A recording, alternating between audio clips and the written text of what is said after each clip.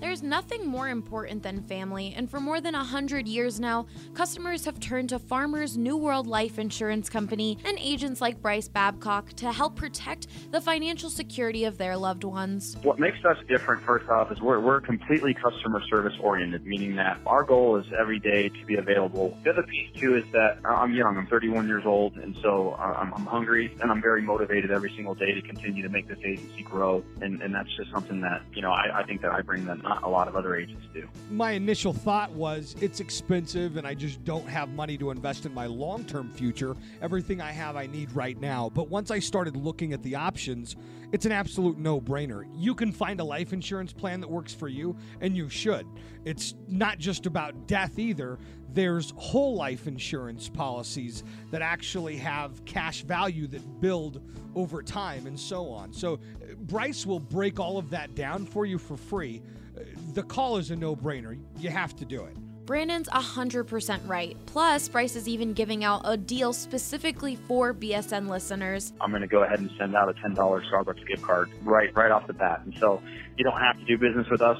You don't have to, there's no payment needed or anything like that. It's something that we're going to do for anyone that comes in from BSN, gives us an opportunity to earn their business. Call 303-996-6509 today. That's 303-996-6509. This is the BSN Avalanche Podcast, powered by the BSN Denver Podcast Network. For the Colorado Avalanche, that's Matt Duchene. Right now, news is breaking that he has been involved in a trade that has been completed, and it looks like they have pulled him off the ice here after just playing a couple of minutes to start this hockey game. The best Avalanche coverage in Denver. Fans have the puck again in the New York zone. Shot, score! Guess who? Nathan MacKinnon. He just keeps on roaring. Taking you beyond the ice and inside the locker room. Girard didn't have a stick. The handoff in the slot, broken up with a skate by Girard. He broke up that play. Then he stopped it there. Oh, wow. What a play by Girard. And now, here are your hosts, AJ Hafley and Adrian Dater. Ooh, I'm a rebel just for kicks now. I've been feeling it since 1966 now. Might have had your fill, but I feel it still. And welcome into another episode of the BSN Avalanche Podcast presented by In We Go, Denver's best subscription service. They can get you into all kinds of events, et cetera, et cetera, et cetera. In We Go is great. You guys should absolutely be using that app if you're not already. I use it all the time. I know other BSNers have made quite heavy use of it. Got to go see Childish Gambino because of it, so that was pretty cool. Anyway, I am your host today, AJ Hafley, hanging out alongside Adrian Dater. We are here recording on a Tuesday afternoon, kind of a weird time for us. And we did not get the show done last night and had some issues, and just decided instead of trying to put it together at 3:00 in the morning when we were both dead tired, we would just do it while we were both coherent and making sense. So, Adrian, now we have to make sense in all the things we say today. No, it's a shame, isn't it? I have to actually try and sound coherent and smart, and I know, got to be sharp. So much easier to just say, I'm just dead tired, and leave it at that for my idiotic comments. So, I'm a little under pressure here. I've got to try and sound coherent. This is got to reconcile with the fact that got to do competent work here sometimes. Yeah, that's pressure's on, buddy. Yeah. So, all right. Well, let's dig into last night's loss. I believe the final was 4-1 in favor of the New York Islanders. How did you feel about the game in general, AD? Not good. Okay start, shot wise, puck possession wise, but really sloppy game by the Avs. A lot of mental errors, a lot of blown assignments. Penalty killing was atrocious again. Not a lot of jam, I didn't think, around the net. Just didn't seem like they were all that into it last night. Did not seem like that was a game that they were desperate to win. Even when they got down, it didn't seem like they had a real comeback in them. They made it 2-1, but it never seemed like they were really going to take it all the way back. It just seemed like the Islanders went right back to kind of playing the better game all night long. Really, I know the Avs outshot them, but the Avs didn't put a ton of quality on Thomas Greiss. I didn't think there were some nice saves he did make. He did come up with a couple of big kick saves. That when the game was still 2-1, that kept that thing from getting tied. That really, obviously, it gets 2-2. It's a different game. To me, the game was kind of lost when they had they were down 2-1. They get the 4-minute power play, double minor to Josh Ho-Sang, and then really did nothing with it. There was a pass that McKinnon made to JT Compher that I thought he was going to tap in. It was there. It was there for him. It just puck went a little too quick for him. I think didn't quite get all of it. And good defense on that one. But the puck was on Compher's blade there for a second, and it just he didn't get it. He didn't have the forward momentum enough to really push it in the net. It was kind of a quick pass from McKinnon, who drove me crazy most of the night. By the way, we can get into that, but Nathan McKinnon's not shooting the puck enough. Passing up. He had 6 shots on goal last night. Can you believe that? And then you go, oh, really? Jeez, because I don't remember any that were really. I'm saying, I was totally with you. He was way too passive. And then when I was looking at the post-game box score, I was like, he had 6 shots on goal? Are you kidding me? I think he had 3 or 4 right away at the beginning. And, before we could even get in our seats, probably we had a couple. But, the 2-on-1 with Landeskog, I mean, I know what he's trying to do. We know he's trying to set Landy up for the one-timer, but the fact is Johnny Boychuk had that play perfectly to take away the pass. So Nate's got to shoot that puck right there. I mean, Boychuk was playing pass all the way, and Nate just stubbornly made pass anyway and got deflected, and that was a big part of the game too. I mean, should have been a goal. I mean, Nate had a good lane to shoot. At the very least, he puts a hard shot on that. Maybe there's a rebound. Landy can put that back in. And then on the power play, that 4-minute power play to me, though, is where the game was kind of took a turn for the worse. And, Max standing out there on the left circle, not shooting shots, just flicking it back and forth with his hands. He's like a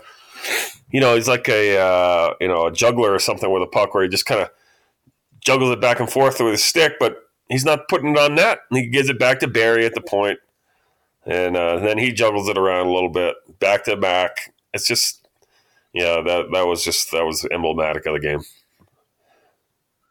Yeah, they their power play, it just hasn't really clicked over the last while now. And I had a problem with the usage. Last night, Colorado's had a really good second power play unit, and the split was 7 minutes to 1.5 minutes between top unit and second unit. And I thought that was pretty gross. I think you need to give that second unit more of a chance. I get that your first unit is full of guys who are leading the league in scoring. But when you look at the efficiency and the scoring rates of those, the second unit has been really good. It's been really efficient, really dangerous. You need to give them a little more burn, especially when that top unit doesn't have it going on. They showed, hey, they're struggling. They're not doing this very well. They need some help. Maybe and they need to make some coaching adjustments. They're trying different things on the entries because the Islanders and other teams have scouted what they want to do to the point where now they have to start making adjustments. Now they have 2 guys back there for the drop pass to kind of pass back and forth between, make sure that somebody's always open, et cetera, et cetera. No more Nate just skating in leisurely by himself from the drop pass from Barry. Now he's...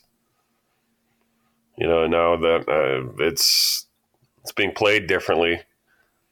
Nate was coming into the left corner on a lot of those entries and setting up shop there, and then hit skate in, curl back, and then either go down low, maybe do a Landeskog, or else go back to Barrie at the point and sort of get set up. And that was working pretty well. I mean, they're still third in the league in the power play. The bigger issue in the special teams right now is the other one, the one with a K, the one with a K after the P. And Bender talked about this at practice today, that where he felt like the PK was actually doing good things, and I agreed with him last night that the 2 power play goals, one of those is on Varley, the other one is a tip play in front where, I never really know how to feel about those kinds of tip plays, because when the Avs do them, I feel like, hey, that's a good job by the Avs offensive guys. I don't know how you really defend that. The Anders Lee tip goal, the third goal that ended up kind of being the dagger that put the game away. I really felt like I don't feel like the Avs played that poorly. I don't feel like it was defended poorly. I don't feel like Varley did a bad job on that. Lee had it was a perfect tip. So I'm thinking more of, I understand that those things those are tougher, but I'm still more concerned with, a little too easy to set up against them. The pucks, they're really getting. It's like you can see the pressure just building and building when the teams are just kind of collapsing inward the whole time on them, and I don't feel like the Avs puck pressure has been good enough. I think it seems to me like the Avs are falling back into that kind of 4 corners style of defense on the PK that I don't like, that relies so heavily on the goalie. Granted, you're always relying on your goalie to make saves on the PK. Your goalie is your best penalty killer. But I don't like the fact that the Avs are sort of stationary a little too much again. They're waiting for the rebounds to clear it out, or they're waiting for tips and missed opportunities, shots off the back wall to get it, clear it. I'd like to see more pressure on that puck carrier up top. They've got the speed, the quickness to play that kind of D. I think they should get back to more of doing that. They're not disrupting enough to the opponent's entries. That's my big problem, is that they give up. They let teams set up on them really freely. That's what I'm saying. I mean, they're doing that. That drives me crazy, man. It's too easy, and teams are adjusting to their power play, but the Avs aren't making any adjustments on opponents. It's killing them right now. I mean, they're 77%. They were 4th in the league. Now they're like 22nd in the league. And not only that, I mean, special teams, this is not a PK issue, but if PP, they're giving up all these shorthanded breakaways on block shots at the point, and then people are too gassed to get back and play it. Tyson Barrie with another one last night. Yeah, he's got to. I mean, obviously that's got to stop, man. His decision making's got to be a lot better. He can't be making that the choice to shoot. Hell no. There's a guy like that, and he's the last man back, and blah blah blah. He can't do that. Hell no. His decision making just hasn't been good enough in the role he's been in, and to be honest, it might be time to swap Barrie and Girard on those PP units. They did it earlier in the year. And they should. They're at the point now they can justify doing it again. I know Barry's put up points and all that, but we've really seen that unit run into some problems, and it might be time to give Girard a couple of games with that top unit. You think maybe we could give EJ a try again at the point? I'm good. Huh? I'm good. I'll pass. So I asked him in Florida about it, and he's like, "Yeah, I want to play on the power play again, but the coaches won't let me." Basically, he didn't say the coaches won't let me, but I think there are 2 better offensive players on the blue line that have the jobs. I think the personnel is correct in that Girard and Barrie are the guys. I would flip them right now, given how the 2 have been playing recently. But I would not put EJ out there. I mean, maybe if you put EJ out there with Barrie on the second unit, okay. but I would not replace either one of those guys with EJ personally. Yeah, and I've always argued EJ, he's never produced on the power play very much. Yeah. It's never really been a big part of his repertoire. He really has only played it for Colorado because the Avs didn't have somebody better to do it. And now that they do, I think this makes perfect sense. Well, I'm not that worried about the power play. It's going to score goals. It's just, it's more the PK that's really, and I've always been a PK guy. It's like you got a bad PK, you're a bad hockey team. You're going to be a losing hockey team in the end if you can't kill penalties, and it's happening again. I thought they had a lot of this stuff worked out, but with Matt Calvert coming over to replace Como, that's supposed to give them this little dynamo who can steal pucks and score on breakaway goals. Quite frankly, I haven't seen that from Calvi this year. Nope, hasn't been there. And I hate to keep doing this to him, man, but the Gabe Bourque thing's got to stop. That he's only on the roster because of the PK, and the PK isn't good. Poor so, Gabe Bourque. I was literally in the locker room talking about it with one of the Avs media peeps, and I was like, I feel bad, man. I feel like he's like I point to him like he's the fault for everything, and that's not the case. But it's not he's a horrible player. He just doesn't do much for you. I don't think he's not a good NHL player. He shouldn't be in a regular lineup. He's easily the weakest link in the Avalanche lineup. He's by far the worst player on the NHL roster. He's the easiest player, and that includes Dries. And he's the one guy where I don't understand why he's in the lineup every night. When we talk about AJ Greer and all the different things, there's so much to that conversation. I don't want to get into it, but there's in no way should Gabe Bourque continue to be this lineup regular for the Avalanche. It's just, to me, that is them failing the rest of that team. You want to talk about putting pressure on the top line to score points? Well, you have a guy who's now played, 27, 28 games this year, has 0 goals and 4 assists. For Patrick Nemeth, you think, okay, that's one thing. Even Patrick Nemeth has managed a goal, though. Gabe Bourque's got nothing, man. And, he did score in Nashville, and it was called back because of a high stick. But even then, all right, so now he's got 1 goal? Like, come on. I'm just not – I just don't. He doesn't bring anything to the offensive end of the ice, and I think it's dragging down whatever line mates he gets, and because you're playing with 2/3 of a line at that point. Anyway, Gabe Bourque sucks, man, and he can't be in this lineup anymore. I think he's actively hurting them, and I don't like the guy plays 5 minutes of even strength time, so I'm not gonna make a huge deal out of this. But it's hurting them. Probably in Bourque's defense, we need to actually, I'm guilty of this too. We need to ask Jared Bednar the hard question, why do you have Gabe Bourque in the lineup? I don't think anybody's actually asked that question yet. Yeah. Honestly, man, I'm afraid I'll get into it with him. Well, I think he enjoys a good repartee back and forth a little bit. But, I'll get into it at morning. Probably have to be away from the mic, yeah. But look, man, the team is they're in a 1-3-1 funk. The biggest problems right now are PK and goaltending, and I don't know which is which comes first. But I know that it's costing them games right now, and that's the biggest thing that's got to be fixed. And then we can worry about Gabe Bourque scoring and stuff, because that's still a smaller piece of the problem than what's going on really right now with the real problems. Yeah, for sure. If your goalie can't stop anything, it doesn't really matter who the hell's on your fourth line. Nope, it doesn't. And when your PP unit keeps giving up 2 or 3 breakaways a game, when you're on the power play, there's not much Gabe Bourque can do about that either. Yeah, and they did that last year too. The Avs led the league in shorthanded goals against. So it's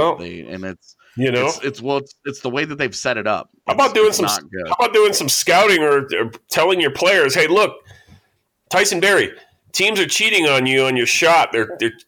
They've scouted your tendencies on how to shoot, so they're blocking shots, and then it's coming away and stealing it, going back the other way. How about we make a little adjustment here?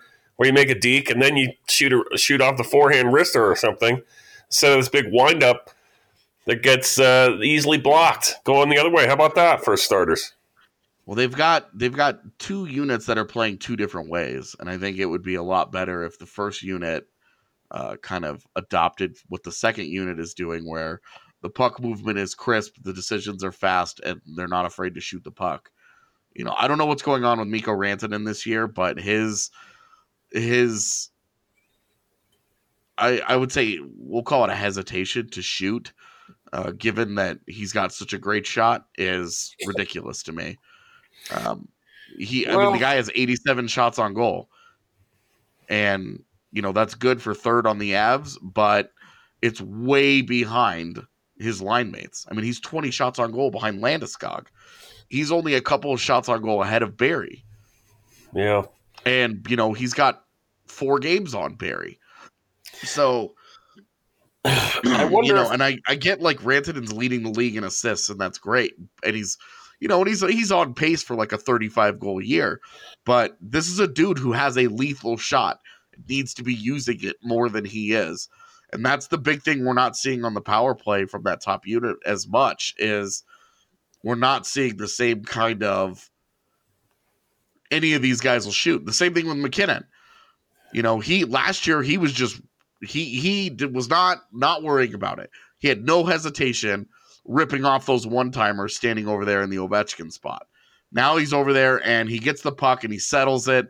And he dekes around, he messes with it for a few seconds, and then he said, all right, I'm going to give it back up.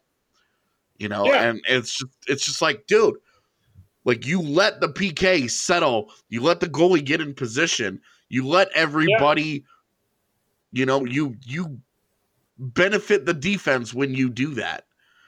And he just doesn't, there isn't, I don't understand why he's doing it.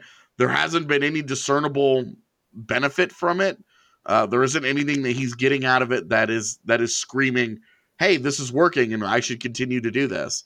And he keeps doing it. And I don't understand why somebody hasn't yelled at him and been like, hey, do this. Or maybe they have, and he just isn't listening. Either way, it's frustrating to watch. And it's crazy to say that because the guy's second in the NHL in scoring, but it feels like in, when they're struggling like this, it's easy to look at this and say, oh, well, this isn't working. Of course, when they were scoring at like a 70% clip on the power play, we were like, oh, well, can't complain about that. No, I agree on the settling thing. He's getting the puck and just, power play to me has always been about quick reaction shots, quick decisions either way. Quick passes, quick shots lead to chaos, defensive chaos where they're scrambling around to either get the rebound or slide over fast enough, to get in position to block a shot. But when you settle that puck and you give them time to get that position, you're going to lower your chances. I'm sure the analytics would prove it. That taking too long with the puck on the power play is a surefire recipe for her lower percentage of conversions.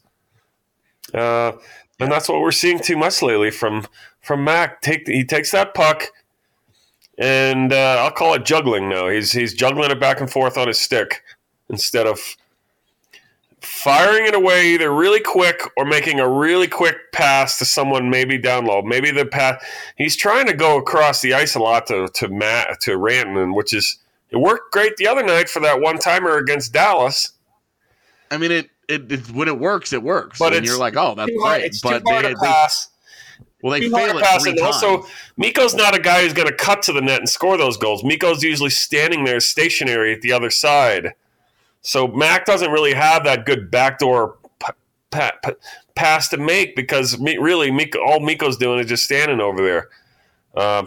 And teams aren't, teams are playing that weak side a little easier because they know there's not a lot of movement over there.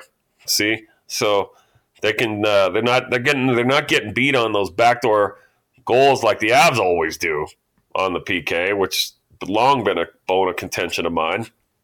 They always allow guys to slip down on the weak side and tap it in. So it's frustrating right now to watch, but I don't think it's anything, more difficult than just a tweaker here or two there to fix some of this stuff. Sure. And off we go again. I mean, hopefully the coaching staff is smart enough to know what we're saying is the gospel truth. Listen to us. True that. We know Sakic's a big listener, so he just needs to tell the coaching staff. Merry Christmas, Joe. Podcast. So, all right, let's get out of here for this first segment. Yeah. Ultimately, that game against the Islanders, disappointing. Yeah, you take that game, you just throw it right deep into the trash, down with the other smelly stuff you've been having for a couple weeks, and you're too afraid to even look at. You throw it down there, and you wait for that garbage man to pick it up, and hopefully the stench is gone soon. All right, you really ran with that metaphor. That's what I do, man. I paint pictures with words. All right. Well, we're going to paint the. I've got nothing. I'm just going to take a break. Instead of getting clever, I'm just going to bounce. We're just going to bounce out of here. So, this is the BSN Avalanche podcast presented by In We Go. We will be right back. Hey everybody, this is the BSN Avalanche podcast presented by In We Go, Denver's best subscription that allows you to go to as many events as you can, including Avalanche games for only $39 per month. There's no additional costs or fees. You heard that right. You can get tickets to Avalanche home games with your In We Go subscription for only $39 a month. And it's not just Avs games. It's Rockies, Rapids, Nuggets, Buffs, concerts, beer tastings, food fests, comedy shows, concerts, and anything else that you can imagine. If it's going on in Denver, there's a good chance that In We Go can get you in. Here's where it gets good. We partnered with In We Go to give BSN listeners a great deal. Go to inwego.com/BSN or download the app for free and use promo code BSN50 when you subscribe to get 50% off your first month. That's right, all events in Denver for under $20 during your first month. Try it and fall in love with it just like we all did at BSN Denver. Go to inwego.com/BSN or download the app for free and use promo code BSN50. Now, enjoy the show. Welcome back in, BSN Avalanche podcast, segment number 2 here. I am AJ. He is Adrian. I almost called you Andre because I was looking at my phone and it said Andre. I can take Andre. Also, it's Tuesday, and I'm supposed to be doing a Broncos show with Andre that I'm not going to get to do this week. So my brain is just all over the place. Anyway, you are not Andre. You are Adrian. Baby, we've got to talk a little bit about this situation in net right now. Varley got the start last night, which I thought was a generous thing for Bednar to do, to put that politely. And Varley let him down about as hard as he could. So, not great. Well, not great. We asked Bednar about Varley last night, though, and he said, this wasn't on Varley tonight. He said he was fine. The tip was. He didn't blame him for the tip. I think he did blame him for the one-timer from the right circle on that other PP goal, left circle. I thought 2 of the goals were soft. Well, I'm not saying they weren't. I'm just saying that Bednar was not blaming Varley last night. I think he blamed more of his. Quite frankly, I think he blamed more of his forwards for not being more aggressive last night for the loss and penalties and stuff like that. PK. But yes, the number one issue facing Avalanche Nation right now, the one I hear most about from fans, and yes, we hear all of what you say, all of you out there, is Varley hurt? Is Varley okay? Is he washed up? Is it none of the above? And I don't know for sure exactly what the answer is right now. He doesn't seem hurt. Doesn't act hurt. He's practicing every day. Mm-hmm. Usually if a guy's hurt, he's not going to practice as much. He's doing everything that he normally does except stopping pucks. I don't think it's a hurt thing. I don't think it's an injury thing. I think it's a stopping pucks thing, yeah. And I don't know. It's got to be confidence, man. And I'm sure some of it is confidence. But,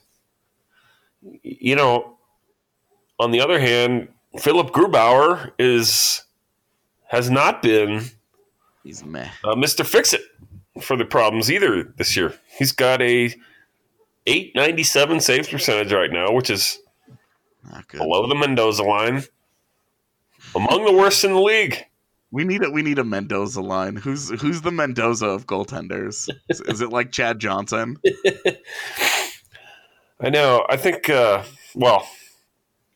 it's harder to find them in today's era because if you're not above 90%, you're but the old days. You look at Martin Brodeur's old saves percent. Even Patrick was. 990 was considered really good back in those days. So a lot of them were at the Mendoza line. Yeah. Well, different eras. Yeah, but look, I don't think Varley's hurt. I don't think Varley is, going through anything personal or anything. I just think that he's not playing as well, and I don't know exactly why, though, and I don't know if anybody knows. Well, goalies are such voodoo. I actually ran into UC Park Hall on the elevator last night in the last 2 minutes of the game, and he's a pretty laid back, fun dude. Yeah. Not last night. Yeah. He was really pissed. You said the goalie coach, right? Yeah. Yeah. I misheard that for a second. Yeah, the goalie coach. No, I saw that too. I saw him walking in the locker room with Chris McFarland after the game, and he definitely didn't look happy. Yep. He looked like somebody just stole his lunch money I think he's got a lot of work to do right now with his goalies, and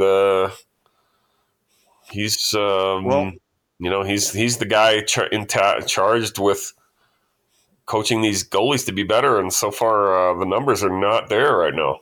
So I'm sure there's some pressure on him. Yeah. What do you think's been the biggest thing that Varley has looked different on, if anything? Just not stopping the puck that's par for the course. But is there anything about Varley that just looks different to you from previous years?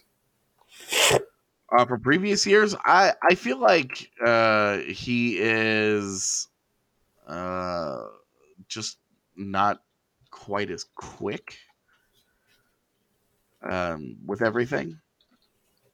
One of the reasons I go down to, I agree. But one of the reasons why I did what I did last night was go down to watch a period down low in the lower bowl. Sometimes I just try to go incognito and sit in a lower bowl seat and watch. I especially like to watch the goalies. So I sat where Varley was having the shots taken on him last night for about half the period before basically I get kicked out of my seat. Basically somebody who hadn't shown up all game son decided to show up in the seat about midway through the second period, kicked me out. Very nice about it though. Actually knew who I was. I'm like, okay, I don't want to shake your hand though because I got to get out of here. I don't want to look like the guy who's stealing seats or something. So, but I noticed Varley. I looked closely at Varley, and he looks too mechanical to me right now. He looks like a guy who's like, am I lifting my glove up? Right, check. Am my skates in this position? Check. Do I have my stick in the right? Oh, wrong. He looks mechanical. He looks very like a guy who's like posing in the mirror, trying to get it in the exact right pose for whatever photo shoot, and something's not right every time, and the photo's coming out bad, and he's like it just seems very, very. It just seems way too mechanical to me right now. He's not playing hockey. He's doing a job, and that's a difference to me. Fair enough. And I'm not a goalie expert, man. Me neither. They're voodoo. But let's tackle the Francouz thing. All right. Because we're getting, at least I'm getting tons of questions about it now. With both goalies playing poorly, of course. Francouz, do they? I expect this will be a quick answer, but do they bring him up at all and give him a look with both of these guys playing poorly? I wouldn't do that. Okay, good. We're on the same page then. Yeah. I just feel like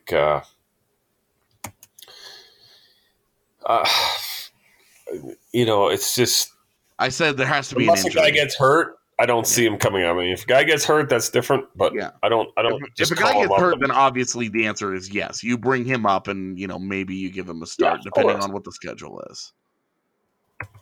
Of course, but no, I don't bring him up, and don't forget the ramifications of. All right, let's say you're the Avalanche. You've got two healthy goalies. You're paying combined almost $10 million. Third highest in the NHL. Their goalie. All of a sudden, you bring in this no-name rookie from the KHL and the Colorado Eagles to be your starter. What does that just do for your dynamic in the locker room, chemistry-wise? Right by that, I mean, it pretty much says, "Hey, these guys aren't getting the job done, and they need to do better." But goalies. And then what is that? Okay, so what does that put? What kind of pressure does that put on Pavel? Two guys that are staring daggers at him the whole time, and he's got to go. Yeah, right. Goalies are kind of like starting quarterbacks in the NFL, man, where you roll with a guy, and you can't really have two. You've got to have a main guy that you turn to, that you lean on and say, this is our guy. This has always been my problem with their setup going into the season, was that they didn't have a clear-cut guy. They were going to have an open competition for 82 games.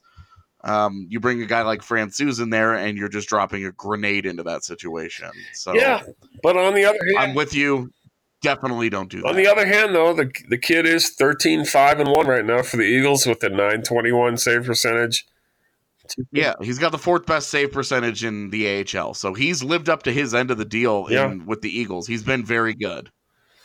So maybe if I'm a hard ass and say, I don't care what Varlamov or Grubauer thinks, they suck right now, so I'm bringing up the kid. And if they don't like it, too bad. I would say 2 more weeks of this, do it. Okay. But right now, we're not. Yeah, I don't think we're here right yet. No, I agree. I wanted to at least touch on it just because we're starting to get a lot of questions about it, and with Francouz playing well, obviously it becomes more and more of a conversation. Practice was today. Alex Kerfoot on the ice, is healthy, will play tomorrow, according to Jared Bednar. They don't know about the lineup configuration quite yet, but going to play tomorrow. What have they been missing with Kerfoot? Well, I think they're missing a guy who can make plays, who is always a potential for something good with the puck on his stick. That's what they've missed. Kerfoot can be invisible for large segments of the game, depending on the kind of game it is, depending on the opponent. I think more and more. But the fact is, the guy's been, let's call him a 2/3 point a player a game, 2/3 a point a game player in his NHL career, basically. Good enough for me to throw him back in there. If you want to sit Gabriel Bourque, do it. If you want to sit Colin Wilson and play Kerfoot at center tomorrow, no, fine with that. No, Colin Wilson. Don't do that. Don't do that. Little things you notice, right? Colin Wilson foot race last night to a puck. It was like no contest. Wilson lost that foot race. He's not very fast. I think he's strong on his skates. The problem is he doesn't get the puck enough to really, worry the defense enough to do anything more than a token check on him. And it's just, his numbers continue to sort of sink as far as production-wise goes compared to that early part of the season. So put Kerfoot in. If you want to give Wilson a night off, good by me. Not with Gabe Bork but now with Kerfoot. Say that again. But not with Gabe Bork hanging around. You scratch Colin Wilson. Yeah, okay. Sit Bork ahead of Wilson. That's fine. Kill me. But Wilson's next on my list. I mean, Wilson or Dry. At that point, I'm fine. Wilson, Dries, Andrighetto, any of these guys. Have you noticed a difference in the Avs game, though, in a way, since Vladislav Kamenev went out, too? Yeah, their fourth line sucks. Yeah.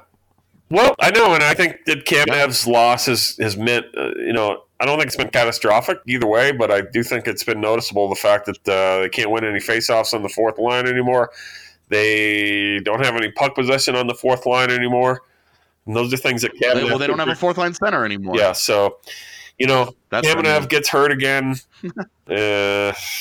Actually, I don't know the latest, update on his prognosis, but doesn't seem... Saw him today. Doesn't seem good. What was he? He was he was in the locker room looking young, looking fresh, looking like he just got a nice dope haircut. Right, in street clothes, but right? Not healthy. Yeah, not even. Yeah, very much. I saw the same thing. I saw the same thing a few days ago. It looks like a nice, healthy kid when you see him in street clothes, but the fact is, I guess he's not going to play for possibly the rest of the year. Yeah, we'll see about Kamenev. That's what a bummer. But yeah, his loss was important. Like, the Avs aren't so deep yet, that they can sustain a lot of these. These guys all have important roles. Yeah. Alexander Kerfoot going out. I mean, the guy's sixth on the team in scoring.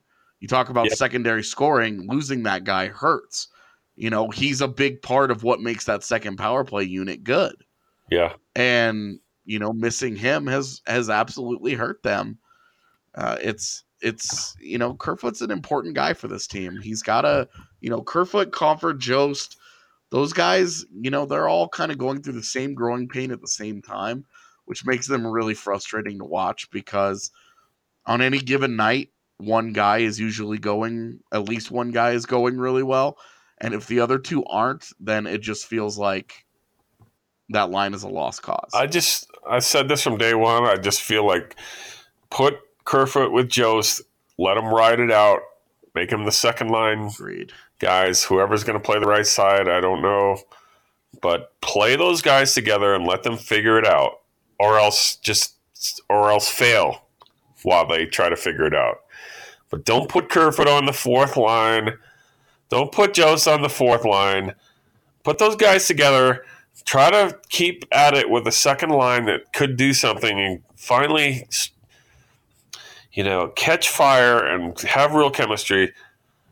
Otherwise, you're wasting everybody's time with this juggling around. It's just not going to work with Kerfoot on the fourth line. To me, it's just better being too cute. It is. It's got to be Andrighetto. It's too conventional of a coaching move by Bednar to just say, all right, well, it's not working with Kerfoot right now, so let's shock the system and put him down on the fourth line and hope he gets the message. I don't think that works with young guys like that anymore. This isn't that's more of a minor league coaching move. I don't think Bednar's done himself very well with the mixing around of that second line again. There's nothing there right now. We don't even know what the second line is night to night anymore. Here's some questions that I've got from readers, though. How about Martin Kaut coming up from college? No. This is segment number 2. Oh, God. All right. Fine. It fit into what we're talking about, but let's take a break and go to the third segment and we'll address this maybe. There we go. Okay. We will be back. We will take a break, and then we've got some questions. We will dive right back into this topic with questions from you guys. A good, smooth, quality transition that we did not totally just make up on the fly. This is the BSN Avalanche podcast presented by In We Go. We'll be right back.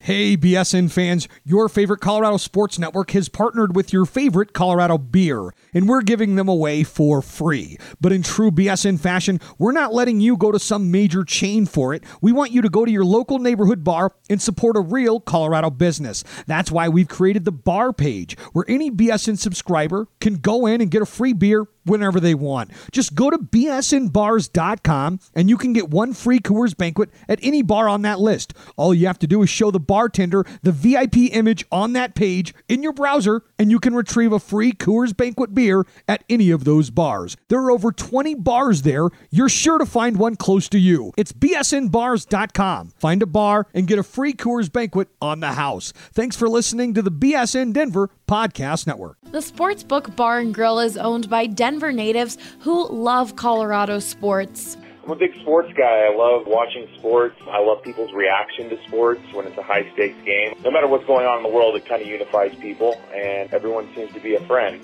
when you're in a sports bar. So, yeah, that's the main reason I want to get involved with the sports bar. That was John Porter, part owner of Sportsbook. Him and his team pride themselves in creating a great environment for you to enjoy your favorite sports with TVs in every direction you look and so much more. Something that makes Sportsbook unique is not just a sports bar. We also have a killer menu we got pizza burgers and melts, and the combination of the food with the experience of a Broncos game or an Avalanche game or a Rockies game, and having all that stuff packed into one. I mean, no one wants to sit at home by themselves and watch a game. You want to be around friends, or you want to make new friends. You want to be full while you do it. And you also would like to have a few drinks with it as well. So with all the beers we have on tap and the diversity of our menu, there's no better spot to watch sports. You feel like you're in your house with all of your friends with you. If you're near Wash Park or Greenwood Village, be sure to stop by Sportsbook Bar and Grill today. Welcome in, third and final segment here, the BSN Avalanche podcast, presented by In We Go.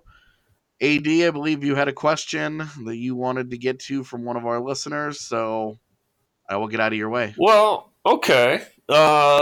We'd like to have our listeners and our readers, we'd like to give them a forum to ask questions, especially on the comment section of our podcast posts. So one of the questions I have, I can't pronounce the name, so sorry about that, but basically, and this comes from like 3 or 4 people though now, so we'll aggregate it into one identity. Let's call it Disgruntled Avs Fan. All right, let's call it that.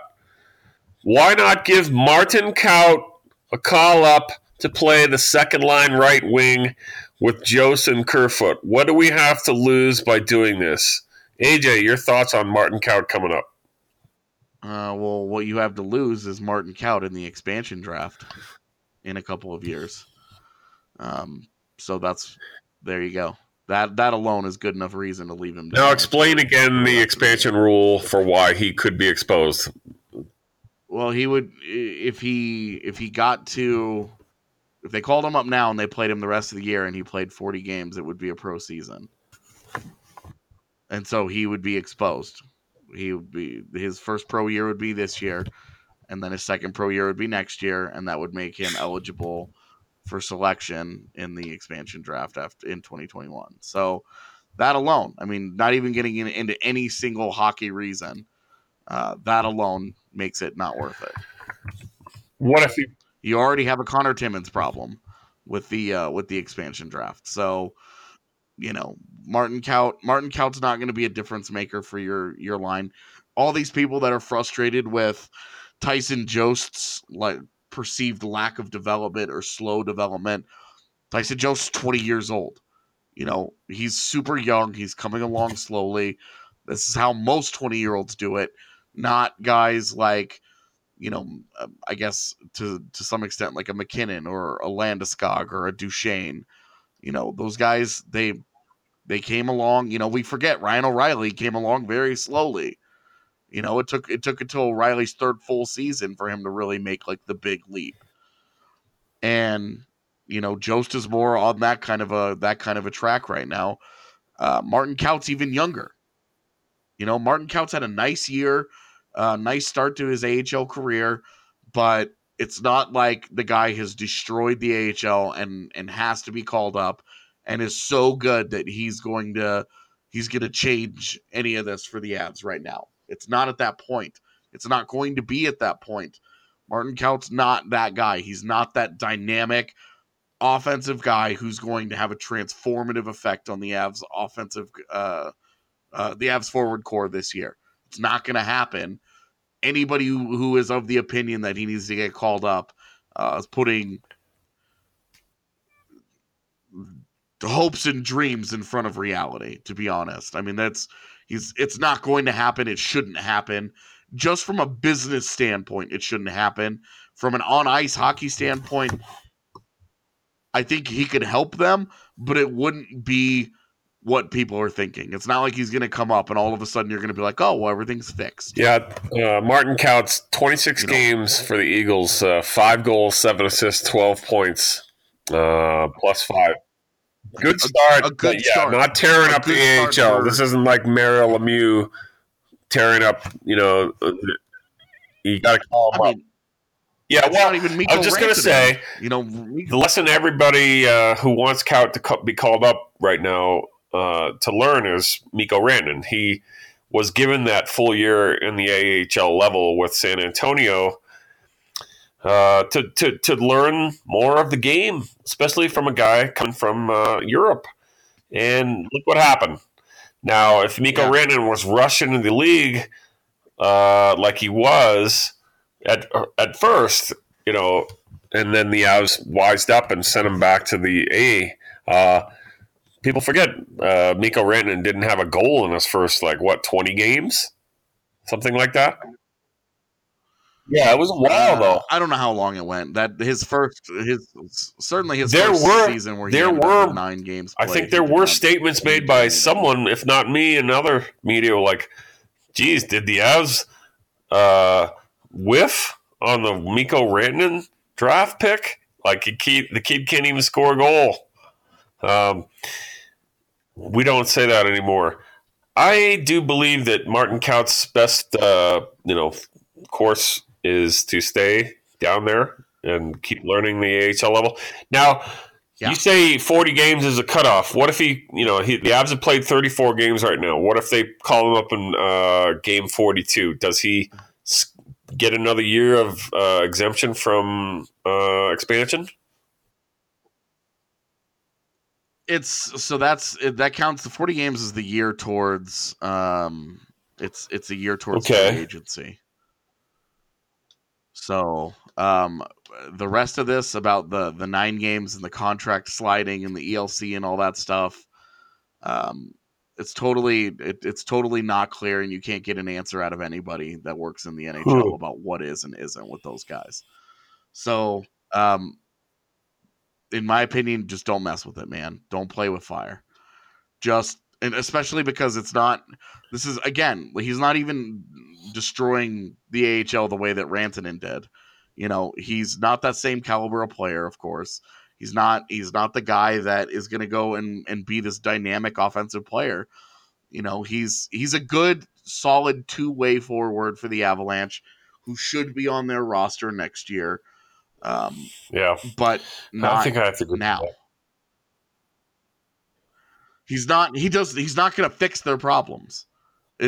So even from a hockey perspective, you're going to have the same issues that they're already having with Kerfoot, Jost, and Comper, and to a lesser extent, Andrighetto. And for people wondering, mad inconsistency all over the place, and young guys trying to figure it out. For people wondering who could be a quick scorer from the Eagles roster, again, Andrew Agozzino is by far the leading scorer. He's the leading scorer on the Eagles with 28 points in 26 games. No. But when he comes up to the Avs, nothing happens. So he's a quadruple A player. Just saying, he's 5'9", 185. The pride of Kleinburg, Ontario. But he is, that remains your instant offense option from the Eagles, unless you want to make the case that AJ Greer could be that guy who should be that guy. I don't think we're going to touch long on this, AJ. No. I don't want to get into the Greer thing because it's too complicated. And but the fact is it not a disappointment that AJ Greer was sent back so fast after getting called up like he did? Yeah, it was a disappointment. Whether that's his fault or the organization's fault, it doesn't matter right now. The fact that it's a disappointment, yes. I think the Avs did him dirty, but that's just how I feel about it. Yeah, as they say, that's hockey. What else were we going to talk about in the segment? I know I have a couple other questions, but I want to get those teed up here, so I might need 1 minute. What else is on your mind, AJ, until I do that? Well, okay. Yeah. Well, since apparently I need to spin my wheels for a minute, I will touch on why I think the Greer and the Avs thing I thought was messed up. The Avs put him next to Gabe Bourque and Colin Wilson as a center. Colin Wilson's not a center. The only one, the Avs feel like the only team who hasn't figured that out at this point. You've got your island of misfit toys, and you're expecting AJ Greer to suddenly make something happen with those guys. Like, it's not going to happen. Especially when you're only playing him literally 5 minutes in a game. You're talking about what, he gets 9 shifts to do something. Like, come on, man! Like, give the guy an opportunity. Put him on a fourth line with some actual skill. Maybe a Greer, Sheldon Dries, Colin Wilson combination. Where Colin Wilson's actually playing a position where he's shown himself to be an effective NHL player. Even that's not great. But at least it's something. Maybe Greer and Andrighetto and Dries, something with with an actual upside there. Putting him on this island of misfit toys line where they just mashed all their leftover players that they didn't want in their top 9 together and said, "Hey, go make something happen." You can't. You set him up for failure, and when he doesn't do anything, you can't hold it against him and be like, "Wow, you failed." Like, yeah, of course. You put him in a position to fail, so the guy failed. That's not how you get the best out of young players. It's not how you treat young players. They don't do that with other guys. I mean, they've put guys like Jost on the fourth line, Kerfoot on the fourth line, but predominantly those guys have gotten chances. But what drives everybody crazy, including myself, is that this Carl Soderberg trio continues to be immune. No matter how well or how poorly they play, they hum along in the same exact role every single night, regardless of any of the other factors that have impacts on playing time that every other player outside of the top line is accustomed to. All of these guys get held to the standard, and the Calvert, Nieto, Soderberg trio is totally immune from it. And it's frustrating to watch because it's like, look, you have young guys who need to be developed, who need ice time. They need to play in order to figure out who these guys are in the NHL. You playing Tyson Jost 12 minutes a night isn't doing Tyson Jost any good. He needs to be playing 15, 16, 17 minutes a night. Same thing with Kerfoot. Same thing with Compher. Colin Wilson's going to be gone at the end of the year. Are you investing in your long-term future, or are you only focused on winning games right now? There's this disconnect right now. I understand Jared Bednar's job is to win games, and that's fine, but you're also doing it with young guys who are supposed to be part of the long-term future, and they're not putting those guys in positions to thrive in larger roles as they move forward because they continue to lean so heavily on this nonsense with Nieto and Calvert and Soderberg. Those guys are decent players. They're NHL guys. They should be on the roster. They should be playing. No questions in my mind about any of that. But they should not be playing over some of these younger guys who are going to be part of the future. You've got to put those guys in positions to succeed. And they just aren't doing that, in my opinion. And AJ Greer is just the next example of them being so focused on winning games every night that they're forgetting to develop these guys along the way. They're trying to have their cake and eat it too. And at some point, one of those is going to lose out. And you hope that it does not damage and screw up the long-term development of some of these young guys. You invested the 10th overall pick on Tyson Jost.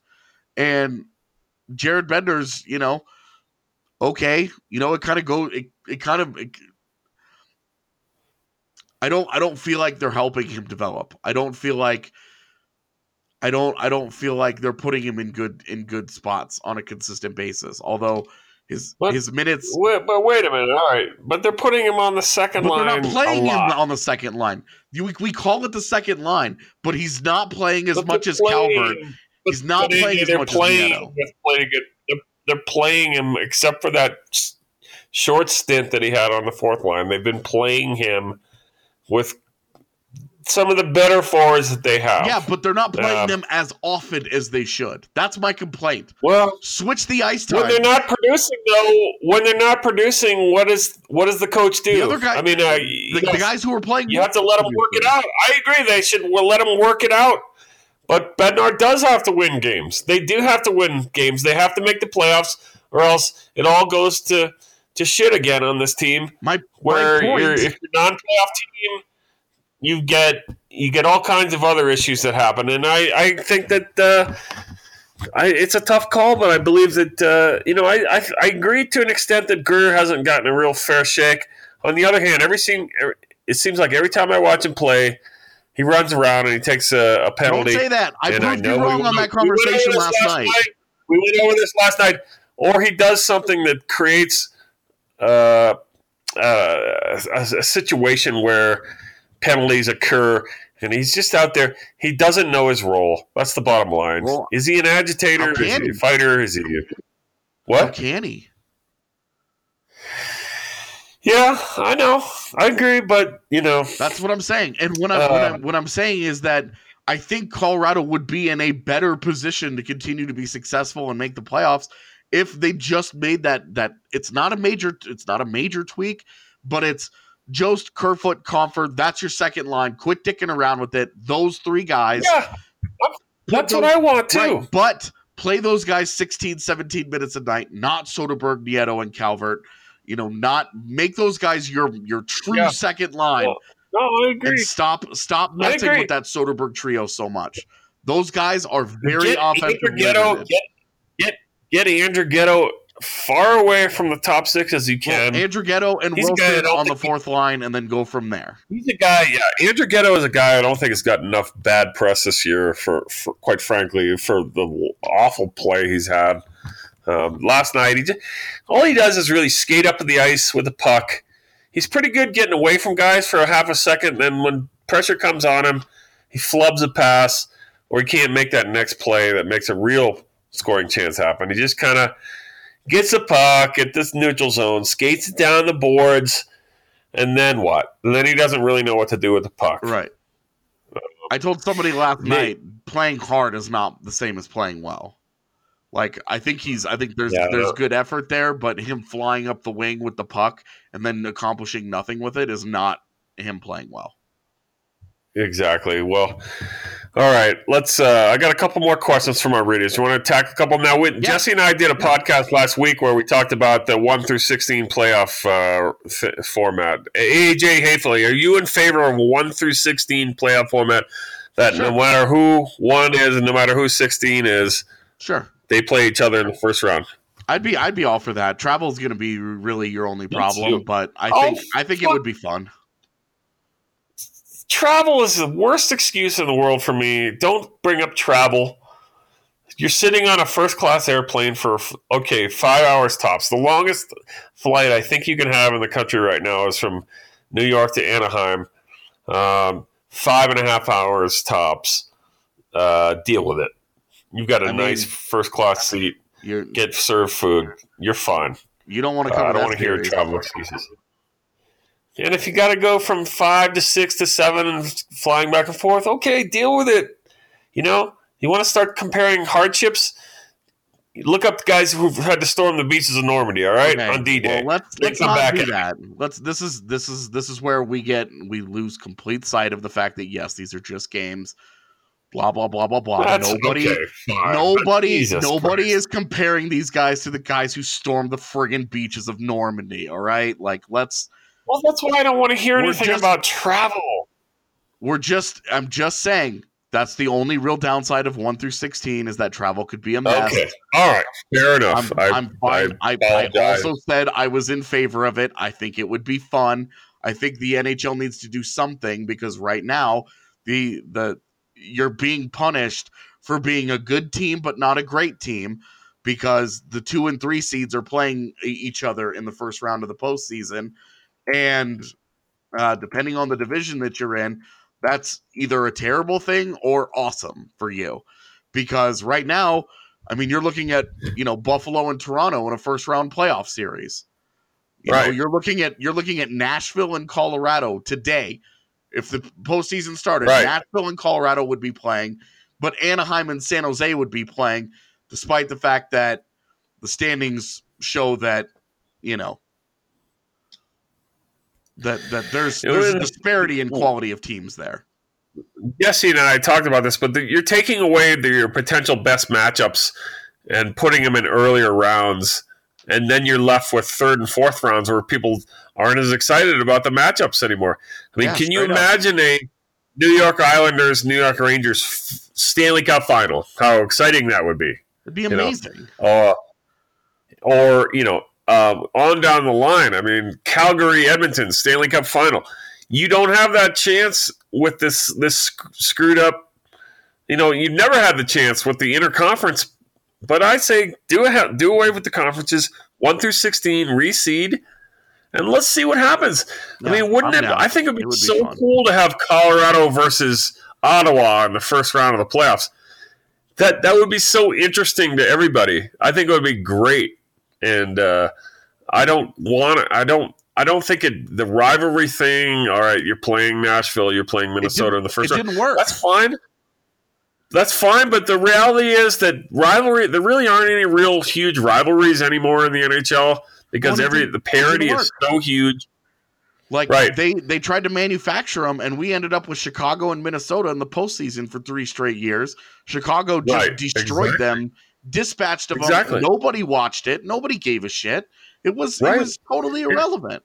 And not only that, but you have 2 division winners playing each other in the conference finals. That there's no rivalry there either. There's not a single team in that Pacific Division that the Avs have a real rivalry with, right? So it doesn't matter who they play from that division. It's not going to matter any quote-unquote rivalry manner. It's just going to be a Western final that people will watch from their teams. But wouldn't it be so much more exciting to see, Colorado versus the Philadelphia Flyers in the Final Four, and then the winner goes to the Cup. You guys did this last week. We don't need to go through all of this again. Okay. All right. I'm in agreement. 1 through 16 would be fun. Let's move on. Okay. Okay. Yeah, I got a lot of playoff questions. One reader does say Pool Rash. We have great names in our readers. Sometimes he basically brings up travel problems. New York Rangers playing the LA Kings 7 times in 10 days. Yeah, good luck with getting quality hockey on that. Yeah, true. Fair enough. But all right, so give them another day of rest.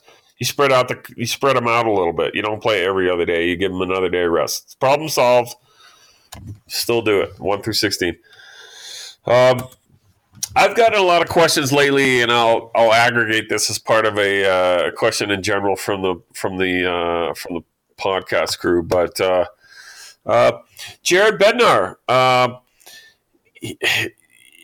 should he be signed to a long-term extension right now? No. Again, he's coming up against his contract a little bit. No. AJ, no. Jared Bednar, do you give him a 5-year deal and just say this is your team? No. No? No, Okay.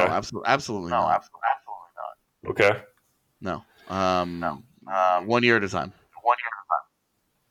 Just 1 year? Yeah. I mean, he's got an extension through the end of next season, so see how he does this year. And then if he makes the playoffs again, then maybe you give him a 2-year extension. Maybe give him a little bit of breathing room. But I'm not giving any coach a 5-year deal. Joel Quenneville, not an option here, correct? No.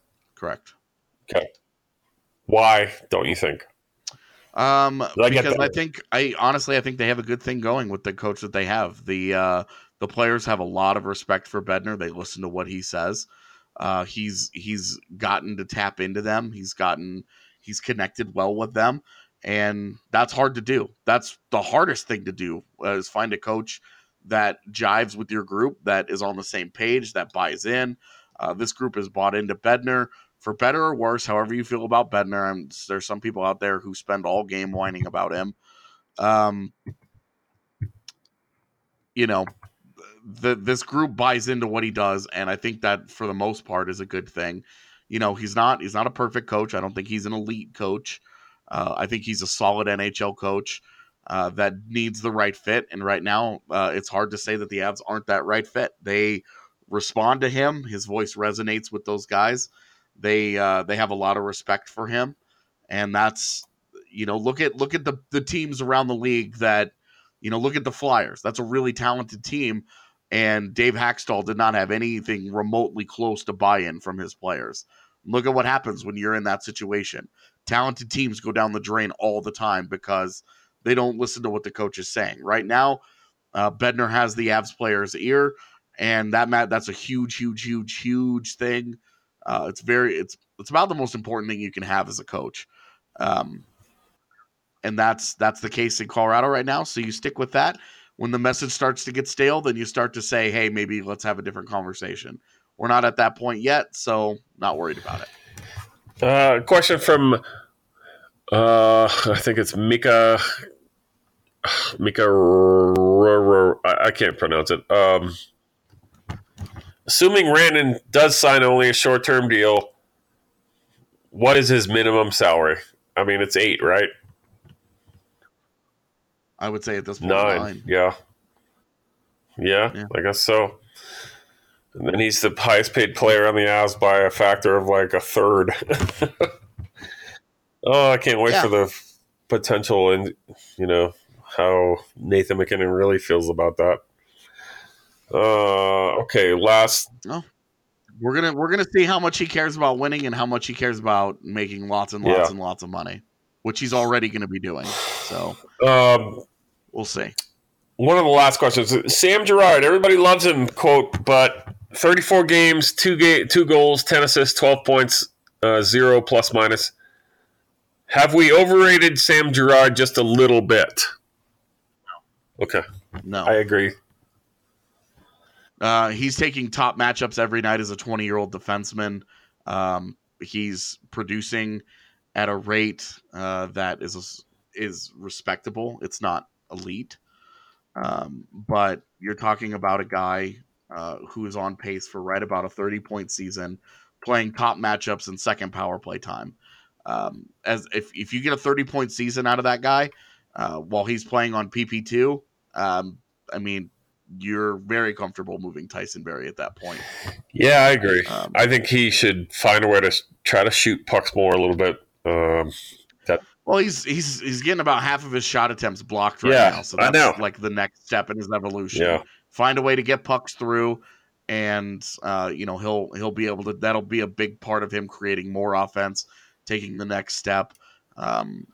It's huge. So. Right now, overrated, not at all. He's on exactly the track he should be. Yeah.